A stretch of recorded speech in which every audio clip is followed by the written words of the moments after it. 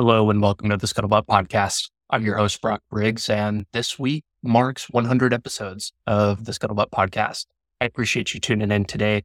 Normally, each week I sit down with a different guest to talk about what we can learn from them.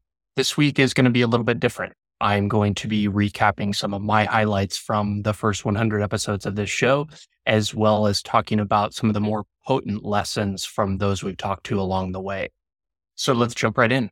There are four major takeaways that I had from specific individuals and like the collective group, and those kind of subdivide into smaller issues. But the very first one that I want to start off with is the idea that purpose isn't found. It's something that's created over time.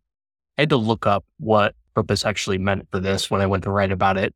Purpose is defined as the reason of which something is done or a sense of resolve or determination. It's interesting because when people talk about the military, they talk about the military giving them purpose. Like that's something that so many people say over time. But the catch there is that it's always in hindsight. Nobody says that I'm going to go and join the military to gain a sense of purpose. It's something that reveals itself or appears over time. When you reflect, you're able to see and understand what the reason which something is done, or perhaps the sense of resolve or determination to get through something challenging. When you're doing things, particularly hard things, you develop natural likes, interests, and affinities and gravitate a certain direction based on the stimuli that you're given in life. And usually what I have found to be true is that your purpose usually resides in those things. It's something that is created, and it's not something that you set out to go and find. The reason that this is important is because you don't need to actually have your life figured out, which seems like such a silly thing to say. I think that nobody would disagree with that, but you feel it, I think, as a young person, and I know that I did. I certainly felt as if I needed to have it figured out. That was a weight that weighed on me extremely heavily, especially getting out of the military, as I'm feeling behind my peers. Look at the people who have accomplished so much more. Look at all of the things that they've done. My track is different. And that just really isn't the case. And part of what this podcast is about is exploring why the military sets people apart and why it uniquely positions them for success in the future. Get more to that later. But the main purpose is that you don't need to have your life figured out, and it's okay. Life, careers, interests, all of those things are evolving and growing over time. When I think about what it is that you want to pursue in life, I think back to the discussion that every high schooler has: is what do you want to be when you grow up? And naturally find some adults that are still trying to figure out what they want to be when they grow up. And that's okay. That's a good thing. That's a really good thing. The pressure that we put on young people, and ourselves included, is so disconnected from what reality is, because you can be good at more than one thing. And a lot of times I think that there's a relationship between what we're good at and what our purpose is. Naturally, we're going to push towards that and enjoy the things that we're good at more. The fact that you can be good at more than one thing implies that you can have multiple different purposes, and it's okay for that to be evolving over time. One of the through lines of this episode is going to be pushing the importance of action over time. When you take action, you create purpose. You slowly move your way down the chain of events to get you to unlocking that thing that magically will, quote unquote, give you purpose.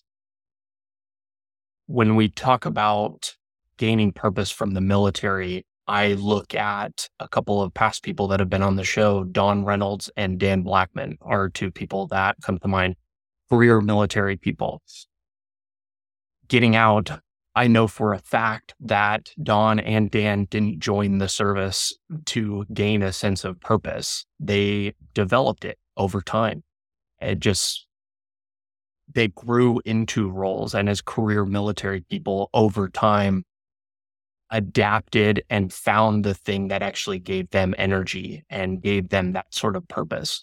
They both talked about the importance of giving back to the future leaders behind them training and developing them, and you can feel how heavy that weighs on them now. That is what I would call purpose. And I think a few years ago, and even up until somewhat recently, I don't think that I would have been able to acknowledge that. People have different things that give them energy, and it's okay if people have different interests than you.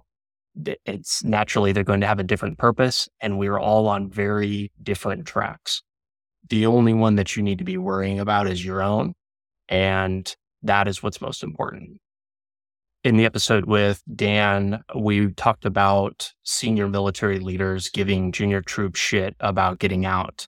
And look, the only responsibility that you have is to yourself. The military, if the military isn't your thing, it's okay. Fulfill your obligation honorably and move on.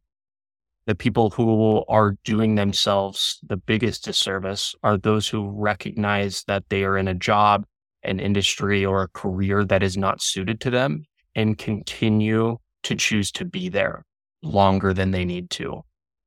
It's something that I experienced in a big way spending time in the military at the junior level.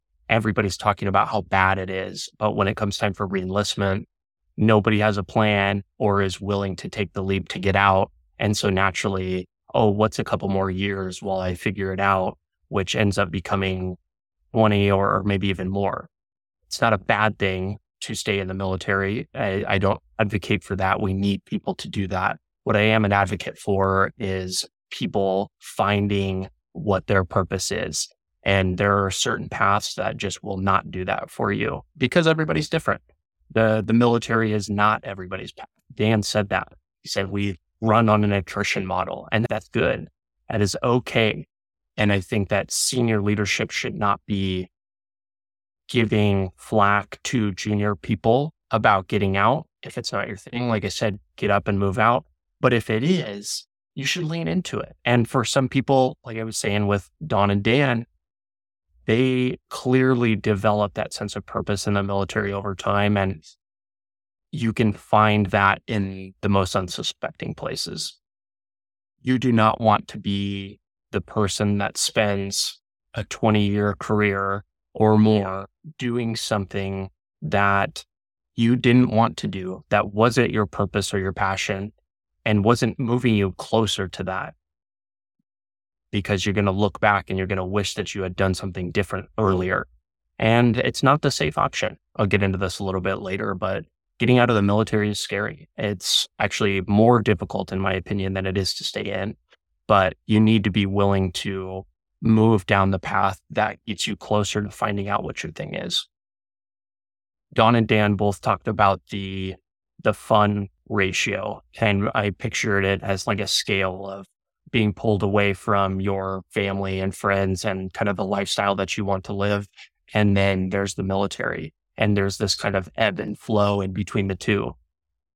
Some days the family is pulling harder, and sometimes your desire to stay in the military is maybe stronger.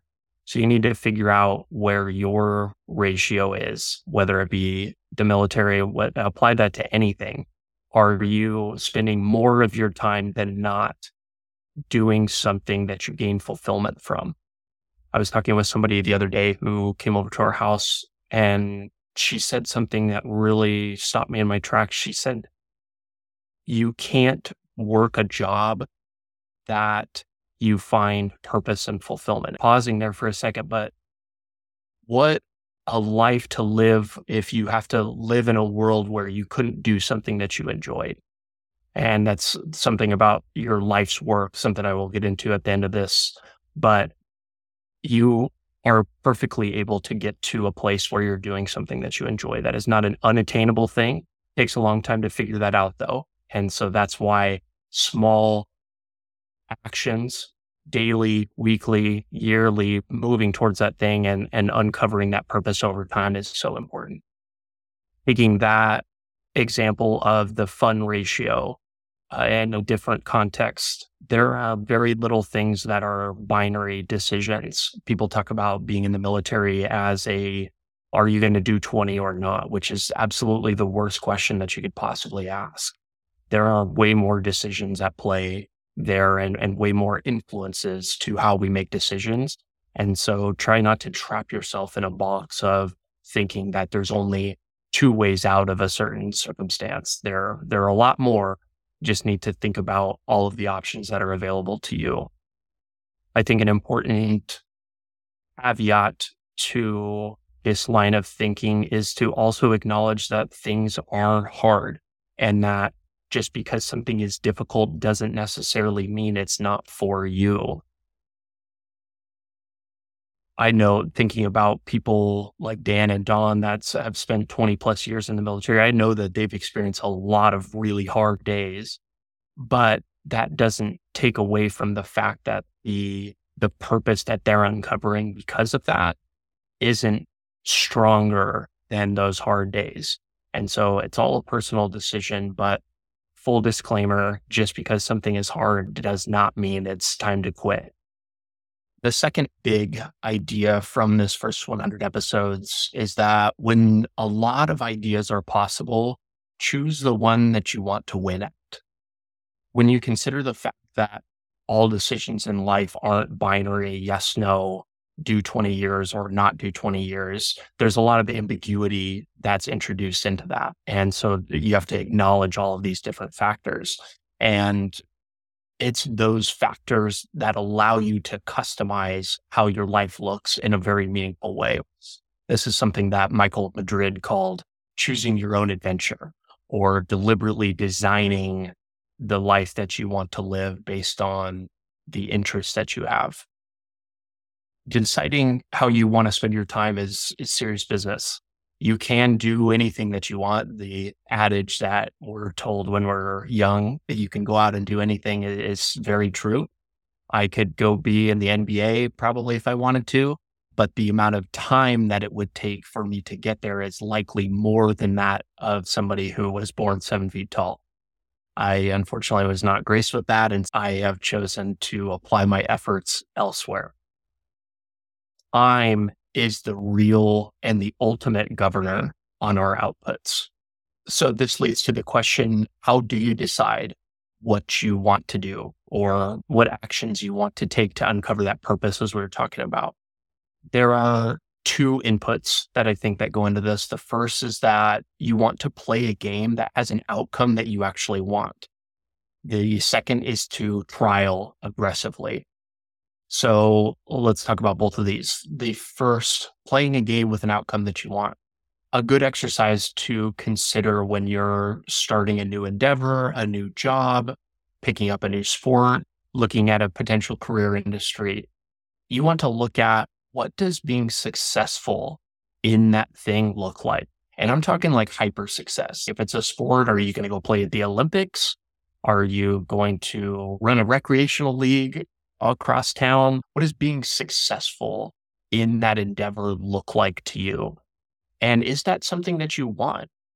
Thinking about how we apply our efforts, and if we're going to go do something, it's implied that we would want to be good at it or at least get some sort of enjoyment out of it. Even if you don't get enjoyment out of it, you likely will improve at it over time. But you want to establish what the end state of that looks like. And that's important because when you think about applying your maximum effort to, like I said, a job, a career, a sport, do you even want the outcome that is tied to that? So in the military context, let's take a look at choosing the military as a career. To spend 20 plus years, you're either looking at being a senior enlisted leader or an officer of some sort, and you can narrow down the different outcomes of what that could look like. If you're in the Navy, maybe at different levels of command, maybe you go and be the CO of a ship or a squadron, something like that. You need to consider, is that something that you even actually want? And a great place to find out would be to go and talk to those people. When I think about my own personal thoughts about the military, when I was looking at, unfortunately, being biased against the 20-year decision or not, after only spending a few short years in, when I looked at what spending 20 years in would look like, a lot of the quality of life factors that I was really after weren't any better in officers or even senior enlisted. If I spend 20 years, I'm still going to be going on the same deployments that I am going to now. I still will be lacking the same time agency that I crave and desire now. So, given that the end state of success is misaligned with what the values and the things that I'm actually after, why would I even spend a minute working on something that is getting me to a goal that I don't even want? And that's not to say that I wouldn't have maybe been successful by staying in the military, and apply this to your own circumstance. You can be successful at a lot of things, but coming back to the idea of time being the issue is just because you can doesn't mean you should. And you need to develop a sacredness around your time and really spend it towards things that you're actually trying to achieve, because it's very easy to wake up with several years that have gone by and maybe not as much to show for it as you would have liked. The second part of the inputs to decide what we ought to work on is to trial aggressively. This is something that I say to transitioning vets all the time. Find the fastest and cheapest way to find out if you like something or not. On the career move, you can go and talk to people in the career, talk to people who have been doing it for 1 year, 5 year, 10 years. Ask them what a typical day looks like. Is that something that you could hang with? I was really amazed by the amount of people that I talked to on a veteran mentoring platform that were interested in becoming a data analyst who didn't want to spend time behind a computer screen all day. Turns out it takes about 8 to 10 hours of being behind a computer screen all day to do well in this career field. So you should be able to instantly rule that out. Taking this out of the career context, you can apply this to a lot of different life stuff as well. If you think of your desires in terms of tastes or material possessions, if you really like the idea of the expensive sports car that costs $1 million, why not go rent the car for the weekend and see if you like it? Do you enjoy it? Is it fun? Is it everything that you thought it would be? I think that there's a lot of things that we find out by trialing stuff and figuring out if it's for us or not. Because a lot of times it's easy for us to get caught up in this planning and this desiring stage where we're like, okay, this is where I'm trying to get to. But even a taste of that actually doesn't even align with the things that we actually want and think are important. Some honest effort on the forefront of ensuring that you're pursuing a goal that is in line with that and finding out, just get a taste of something. And like I said, on the career field, you can talk to people. If it's something material, go try it. Find a cheap way to do it, whether it's renting the car, maybe you go rent a really luxurious home, whatever it is. My guess would be that more quote unquote desires, especially on the material front, are very disconnected from what we actually think is important. And there's going to be a whole long list of things that you discover by trialing it that you find out that it's maybe not worth the effort. And so you just inherently saved yourself a bunch of time. I thought, like I said, in the car example, if I'm going after this $1 million car, I go rent it for the weekend, and the whole weekend I'm super nervous about, I'm dinging it, I'm driving it everywhere. A rock chip came on the freeway. Like, I'm freaking out the whole time and just hyper fixated on keeping it nice and protecting it. Probably not for me. That's probably not a realistic thing if I'm going to feel that way about driving the car. On the flip side, maybe it's everything that you want it to be, and it's awesome, and you love the rush and the thrill of driving the fast car and the way that people look at you. Then that's probably a good sign that it's an okay goal. And you can apply this to everything. These are very kind of low level examples, but some things to think about when it comes to your life and career as you make these big decisions, especially when you're early on. Trial aggressively. When I think about the successful people who have come on the podcast, they have been extremely willing to experiment, ready to try new things, ready to fail, ready to quit their 9 to 5 and take swings on business, write a book, teaching a class, doing the thing. reaching that desired goal end state requires aggressive experimentation. And I think that would be easy to think that these are opportunities to fail. Maybe you go and try and start up a new business and it doesn't go anywhere. Is that really failing? Imagine that you really love playing basketball, but you're just really bad at it. This would actually I would put myself in this category. Enjoy playing it, but I'm really not that great at it. Just because you aren't good at it, does that mean you don't pursue it? Of course not. Do I just not play basketball because I'm bad at it, but I really enjoy it? It doesn't work that way. If you get enjoyment from it, you should be pursuing it. And I think you can run these little trials and experiments to figure those things out. When I say choose the game that you want to win at, winning has multiple definitions. And so it's important to define what you're looking to do. Are you pursuing something for enjoyment? Is it something that there's a lot riding on the line in terms of your career or business? Each of those things are factors that determine what you can trial and experiment with. And talking about determining what success is raises the question of what you need to do if you don't know what winning is or just trying to figure that out. Troy Peterson had a really good thought on this. He said, you should always optimize for learning and personal growth before money. A quote that he had that fit in well with this. He said, find somewhere where you align with the work and don't chase compensation. And so this is important because if you don't know what your end state is, it's okay, but you need to put yourself in a position where you're trialing aggressively and you're learning fast. The reason this is important is because if you know off the bat that you don't like something, like I was saying earlier, you're naturally not going to invest yourself in the work, and you're going to be working at a company or in a position where you're committed to not performing because you don't like it. You're not going to apply yourself to something that you don't naturally enjoy.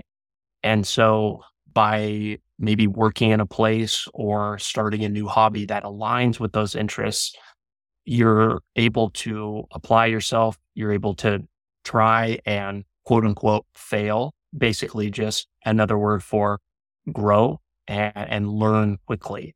And if you're not in a position where you can't feel the effects of those and you're not running into roadblocks and failing and having to get up and try new things again, you're not growing and you're hurting your long-term development by doing that.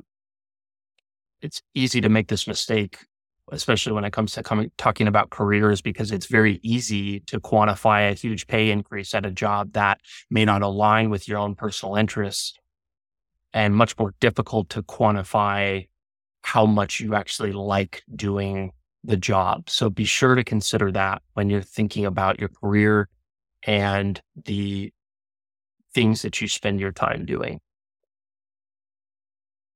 One of the ways that we can do this is by increasing the luck surface area that we have. And this is an idea that Brendan Aronson brought to the conversation. A great book that covers this is the Almanac of Naval Ravikant. He talks about the 4 different types of luck and a couple other ways that we can pursue those. But essentially by spreading ourselves out, trying a bunch of things, especially early in the career, trying aggressively, new industries, new careers, new people, you increase your likelihood of, quote, getting lucky and maybe finding the thing, the career, the person that makes the difference for you to move into the next stage. The third lesson that I want to talk about is the fact that we are too insulated from the impacts of our decisions. A very early episode with Josh Steinman demonstrated this powerful concept to me. A quote to get us going from him. He said, if I care about something, I'm not going to opine on it as a major activity. I'm going to find a place where I can try and start making decisions and get real feedback. Most of the things that I try and do are designed to give me insight into the nature of what's true. So let's unpack that a little bit. Proximity to consequences will determine your motivation to make change. Think of a little kid touching a hot stove for the first time. All it takes is once to know that it hurts, and you're not going to do that again. As an adult, we're much more insulated from the impacts of those decisions. There's all these emotional factors. It's not just this black and white thing. And all of these factors, they actually dull the consequences of our actions and, in my opinion, impair our long-term decision making. A great example of this is drinking culture. You go out for a heavy night of drinking on the town, wake up in complete agony the next day. You walk 10 miles from all the bars across town, you puked in the Uber, your belly feels like it's going to explode because you ate all this Taco Bell on the way home. Like you're in really bad shape. Maybe you lost your phone. Like it just keeps getting worse. Like you feel physically terrible. And that kind of leads to phrases like, oh, I'm never drinking again. And then the next night or the next weekend rolls around and here we are. The logic of that, there just isn't. It's not existent. There is no logic that says, hey, doing this activity made me feel this certain way. I should go do it again. The perceived fun that we are having in an inebriated state actually impairs our decision making and like understanding of what is a good time, certainly what's good for our body, and definitely who our friends are. In the career context, the military's hierarchy, recruiting balance, and the concept of punishment within the NJP structure insulates you, I think. It would take me 3 hands to count on how many people I know that got DUIs while they were in, but it was swept under the rug because they have manning issues or they were in a critical MOS and somehow leadership's image might be impaired because of that. What is that about? What is that teaching? You can actually apply this in not as serious of an environment as talking about a DUI as well, but maybe how work gets completed at your job, deadlines. I felt like this at a prior job. Regardless of how badly I screwed up, it would still be okay. And that's a major red flag. If you're trying to grow and improve and are serious about your self-development, which if you're listening to this podcast, I hope that would imply, that's a red flag for you. If you feel like, oh, I can do no wrong, that's not good. You're not in a good place where you are being challenged for growth. When I think about the DUI or any of these instances or examples, I question what the lesson that's being taught here is.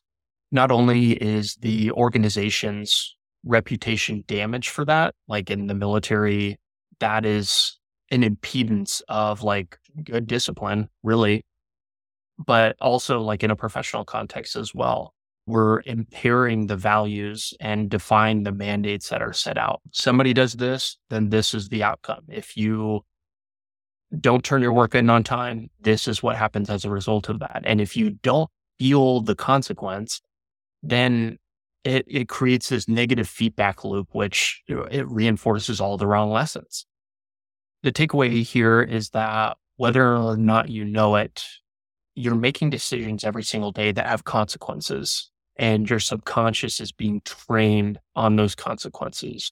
We need to be aware of that and strive to hear and get feedback so that we can be better, because nobody is stopping and saying, hey, I want to make sure that you learned your lesson here about this. That's something that we need to be looking out for, our own development. Are we learning the right lessons? Are we being insulated from the consequences of our actions? When you're insulated from those outcomes, you can't improve and psychologically will defer taking accountability or responsibility for things that are driven by you. We all have that one friend or know of a person at work that thinks that nothing is their fault. That person probably has had a lifetime of being insulated from their consequences. Another quote to round off this topic from Josh, he said, most people don't want to admit that they're in control of their own destiny to some significant degree, and the outcomes of their choices are manifesting reality itself. I've been reading Extreme Ownership by Jocko, and the resounding theme, if you didn't deduce from the title, is taking responsibility for outcomes. And not just the, oh yeah, I'm a part of this, or oh yeah, that was me. Like serious ownership. This is my fault. Even when you weren't even maybe even tangentially involved. If you have people below you that didn't perform, that means that you didn't train them right. If you didn't accomplish something, you probably didn't put in the work for that. A couple quotes from Jocko on this. It's not what you preach, it's what you tolerate. And also, instead of letting the situation dictate our decisions, we must dictate the situation. By taking ownership of all outcomes, we feel responsible and therefore will do something because of it. And I think that's really what he's getting at is it's not just, oh, we need to jump in front of a bullet on everything. You do, but he's trying to get you to understand that there is a sense of responsibility that you need to take so that you then do something differently with that. We need to feel the weight of those consequences, as Josh is talking about. It's easy to say, I'm not responsible or make excuses for things supposedly beyond your control. Not everything is in your control, but it's far better to over-index on responsibility and manage taking things off your shoulders than it is to spend your life pointing the finger at other people and circumstances for why you can't do something. The fourth topic I want to get into is becoming and being a man or woman of action. This is what we do in response to all of the things that we've been talking about. This is how you combat your lack of purpose. This is how you combat your insulation from decisions. You act. Most people are all taught, even in the military. It's funny, the military breeds this high and mighty attitude about being in the 1%, and people throw in the top 1%. I can assure you it's not the top 1%. Just because you are in 1% of the population that does something doesn't necessarily mean it is the top decile of that population. I would even argue that the distribution of talent in the military is not even a standard distribution for all you statistics folks. It's more of an exponential function where there are very few good people and then it drops off precipitously. And there's a lot of things that kind of lead into that lack of consequence and lack of connection to action, like I was just talking about. But there's some other stuff too. The military, in some ways, is a warm bed for people. You get 30 days a year of leave, federal holidays off, a paycheck every 2 weeks. And a lot of times that is not the reality of what working a traditional job on the outside is. There's the deployment factor, there's duty, there's these very difficult things that get interwoven into that. But it's a rude awakening to get out of the service and you got to work your butt off. Don't get me started on paying for healthcare. Seeing that huge deduction every couple weeks really sucks. I say this not to degrade people that are in the military or anybody who has served before, but what I'm speaking to is the fact that it's action that separates you and not who you are, what you wear on your chest, any kind of combat ribbon that you've got.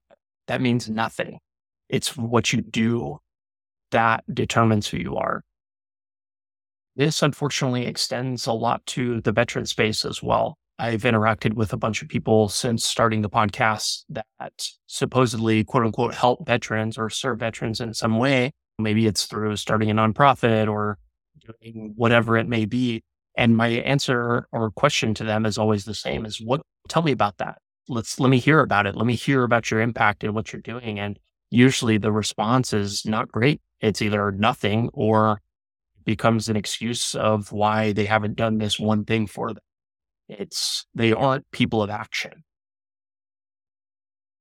If you want to achieve things, you have to do things. It's not enough to just show up every day, and which is what most jobs require, just you to show up.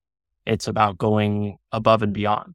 And this isn't just about career success. It's about hobbies. It's about this podcast for me. It's things that require the bare minimum and then some, and then a little bit more too. This isn't my job to do this podcast, but it's something that I find time to do because it's important and I'm passionate about it. If you want to achieve things that are outside of your career, that's that's freaking extra, man. That's the guacamole at Chipotle. You're paying extra for that. You work 9 to 5 and then you got to work 5 to 9 on top of that, on that side project or that passion project to pursue that interest. And a lot of people talk about doing those things. And I want you to be a person that does them for you and is willing to walk the walk. There are a few traps that I see people fall into when it comes to this. The excuse trap, basically, I deserve something because of XX reason. There's the time trap of, oh, I don't have enough time to do this specific thing. And then there's the planning trap, which is, oh, I need to plan out and plot out this huge course for success about how I'm going to get something. And each of those is not good. First of all, you don't deserve anything. On the excuse trap, first off, like we don't deserve anything. Like you aren't given things just because you think that you ought to be, or some illusion of that you are owed something. I think that is a very toxic belief system that a lot of people in my age demographic and younger to believe that somehow we're owed something. And that is just a toxic way to never actually achieve or accomplish anything. There's the time trap. You've got the same 24 hours in a day that everybody else does. How you use it and how you utilize it is up to you. You've got the time and the money for what's important to you. Full stop.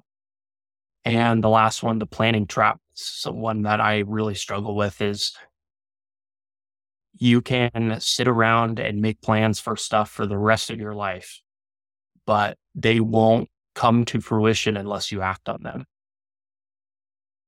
The reason that acting is so important is because it actually gets you closer to the decision making and it gets you closer to the impacts of those decisions, as Josh was talking about. It also reveals the next step to you. A lot of times, if we're trying to go from A to Z, people are worried about Z rather than they need to do A and then B comes into focus. You can say, hey, here's where I am. Here's where I'm trying to get to. That's fine, but you actually need to start down the path, which will reveal itself to you over time. Another thing that being a man or woman of action will do for you is give you confidence in your ability to execute and the knowledge of the playing field that you're on. One of my favorite quotes from Alex Hormozy: you don't gain confidence by shouting affirmations in the mirror, but by having a stack of undeniable proof that you are who you say you are. When you meet someone new, the first things that they are going to want to know is who you are and what you've done. You might be able to tell somebody that you have big aspirations or this is what I'm aiming to do, but it won't be long before they realize whether or not you've actually made progress on that or not. And you will instantly be classified in their head as somebody who is not a person of action. And that is not the people that we want to be. People who keep talking about what they will do are overly reliant on people's short-term memory not to expose them for being people who don't walk the walk. So what do you do about that? You've got a big goal, something you want to accomplish, and you want to move on it, but the pressure or the circumstances or what have you are preventing you from doing that. One of the things that's been helpful to me is to break the goal down into smaller and smaller pieces until the action or the smaller term goal is achievable based on what you know and the constraints that you have. And this, for me, sometimes like I said, get stuck in the planning phase. And so this is an exercise I've had to do a ton where, hey, I've got a big goal. Maybe I want to start an award-winning podcast. And to do that, I need to say, okay, I need to create this amount of episodes, which is consistent with all of the other great podcasts out there. And then I can, well, that's a little bit far off. How else can I get to that? And what I think is helpful is to take that long-term goal and to break it into goals small enough that are consistent with that time horizon. And if you're not accomplishing something, that means the goal is too big. So if you create a short-term goal that requires a month of time and the month goes by and you find yourself not having done it or moved on it, that means it's probably too big. Maybe you need to move it down to something that is needs to happen this week. And then hold yourself to that and then see, hey, did I make any progress on my week? And I literally had issues where I need to get down into something that will take me 30 seconds to do because I keep putting it off and somehow it's not important enough. And so what you can do is break those goals down into really small actions that you can take at defined time intervals and then stack those. And that's that stack of undeniable proof. That's that action that we're taking to move our life, our career, our interests, purpose, passion, all of those things, move them forward. This is something that really got drilled into me from Hal Fisher and Christian Ruff on the idea of sales. Stop getting caught up thinking about what you're going to do and go and make a sale today. There's a really good quote from Hal. If you never get started, there's no risk. You can sit back and say, I'm working on my thing, but never get anywhere. If you don't act, you run the risk of being a person who is always going to do something, but never did. In episode 6, we talked with Caleb Taylor about coming to your hometown and visiting the same bar that you always went to and talking about the war. The military is not the end of your service to the world, but the beginning. That's a responsibility we shouldn't take lightly and requires massive action from us on a daily basis. A few closing thoughts that I've been thinking about that are much less fleshed out than the others, but some things that I think are just as important. The first is a tweet from a guy named Patrick O'Shaughnessy. He is an investor, a business builder, and several other titles we'll throw in there, but he has a podcast called Invest Like the Best. And one of the things that he talks about a lot and tries to surround himself with people-wise are people who are pursuing their life's work. I'm going to read a tweet of what his definition of life's work is. He said, a lifelong quest to build something for others that expresses who you are. So let's break that down. Parts of this is the tweet from him, and then the other, I'm going to interject some thoughts in. The first part, a lifelong quest, reflects the reality that work isn't about a series of accomplishments, which ultimately ring hollow. Asimov wrote, past glories are poor feeding. Those doing their life's work agree with Kevin Kelly's brilliant maxim, the reward for doing good work is more work, and want to spend as much time working as they can in this short life. Everything worth doing is worth doing for its own sake. This idea of a lifelong quest is important because, especially in the military context, people act, oh, I'm going to go do this 20-year commitment or go do this one defined period of time. That really reflects how short they're thinking in life. And if you are able to uncover your purpose and something that you truly are passionate about, it is something that you will wake up excited to do every day, and something that not even 5 lifetimes you would be able to reach a period of completion. But that's okay. That's the point. It is, as Kevin Kelly says, the reward for good work is more work. You get to keep doing the thing that you love. That is something that's aspirational. The second part of that is to build something for others. This is a reminder that work is about service, making others' lives better. The poet David White wrote, the authentic watermark running through the background of a life's work is an arrival at generosity. Steve Jobs believed this was a central idea too. Life can be much broader once you discover one simple fact, and that is that everything around you that you call life was made by people who are no smarter than you, and you can change it. You can influence it. You can build your own things that other people can use. Once you learn that, you'll never be the same again. The giving in this case is the getting.